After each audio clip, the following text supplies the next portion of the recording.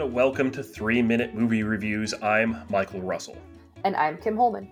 In this podcast, Kim and I will spend 3 minutes talking about a bad movie.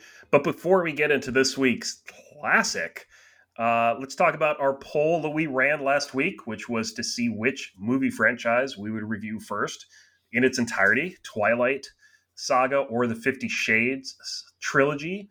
And while Instagram came in hot with 50 Shades late in the voting process, Twilight still took it all. Oh boy. So, Kim, we get to watch Vampires and Werewolves. I don't know how I feel about that, but I will stick it out per usual. Fight the good fight here with you, Michael. That will be dropping soon. We'll start dropping some extra episodes every week in addition to our normal reviews.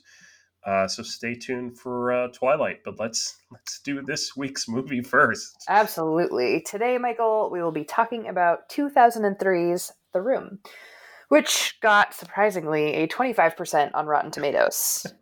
Let's start the 3-minute timer. First of all, I think this movie was really masquerading as softcore porn. We had 3 sex scenes in the first 30 minutes, and everyone had over-the-top R&B music and really long shots of everything. Yeah, that like abrupt music shift. I mean, it started to make me laugh at a certain point with the like, let me just drape a rose on you and like, let's shoot some of this through like some dripping water glass. I don't know. And we had that kind of 80s and 90s stereotypical bow, wow, bow music. Which is why I texted you at one point and I was like, when was this shot again? Because I like was shocked that it was 2003. Yes. Let's talk about the main characters real quick. Johnny, played by the incomparable Tommy Wiseau. If I never hear him laugh again, it will be too soon. He was the epitome of a man's man in terms of just the way he saw everything and reacted to everything and brushed everything off. And then Lisa, I want to hear your opinion on Lisa. I want to know whether you think she was the villain in all of this.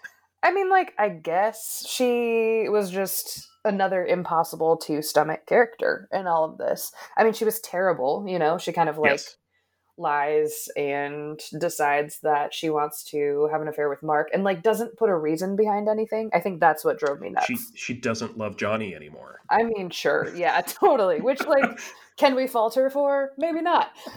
But at the same time, like, I don't know, her obnoxious mom then is like, BT dubs, I have breast cancer. And she's like, whatever, it's fine. Don't worry about it. It'll be fine. Right. You make such a big deal out of everything. Yeah, so she's just kind of terrible. I don't know. Yeah. Not a fan. And Mark was just kind of there. I mean, he was the third wheel in the sense that he was the one Lisa was cheating on Johnny with.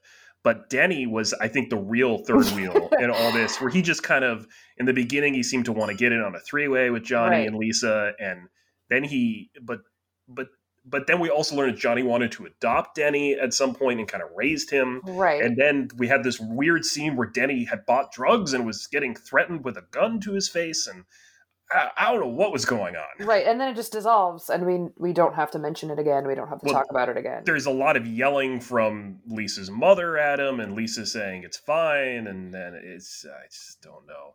Right. It's, what was more odd, the football and rooftops of football and back alleys and the football and tuxedos. Oh boy. Or the chip, chip, chip chant whenever we wanted to call someone chicken. I think it was all odd. I can't say I understand any of this movie. That, I mean, even like what's also weirder, how Johnny buys flowers. Like that whole interchange was weird. Oh, that was the best. It was kind of like... That might have been like a moment of pleasure in all of this. But yeah, I don't understand. Like, I really don't understand tuxedo football. Yeah, I don't understand any of it. I'd love for us to keep talking, but we're over our 3 minutes. Oh, God. So that means that we're done with our 3-minute review of The Room. Good riddance. It's just... Yep. I need a breather. It's fine. You know what? I'm going to ask our listeners right now. Sure. If you want us to do an extended review about this and talk about this some more, let us know. Maybe we'll drop a bonus extension. Absolutely. We'll do it for you. Oof. Because there's so much more we could talk about. Yeah, that was a fast 3 minutes. In the meantime, if you have an idea for a bad movie you want us to review, you can let us know on Facebook, Twitter, or Instagram, where our handle is @3MinMovieReviews. We're also on Letterboxd. I'm Kim Holman. And I'm Michael Russell. We'll see you next time.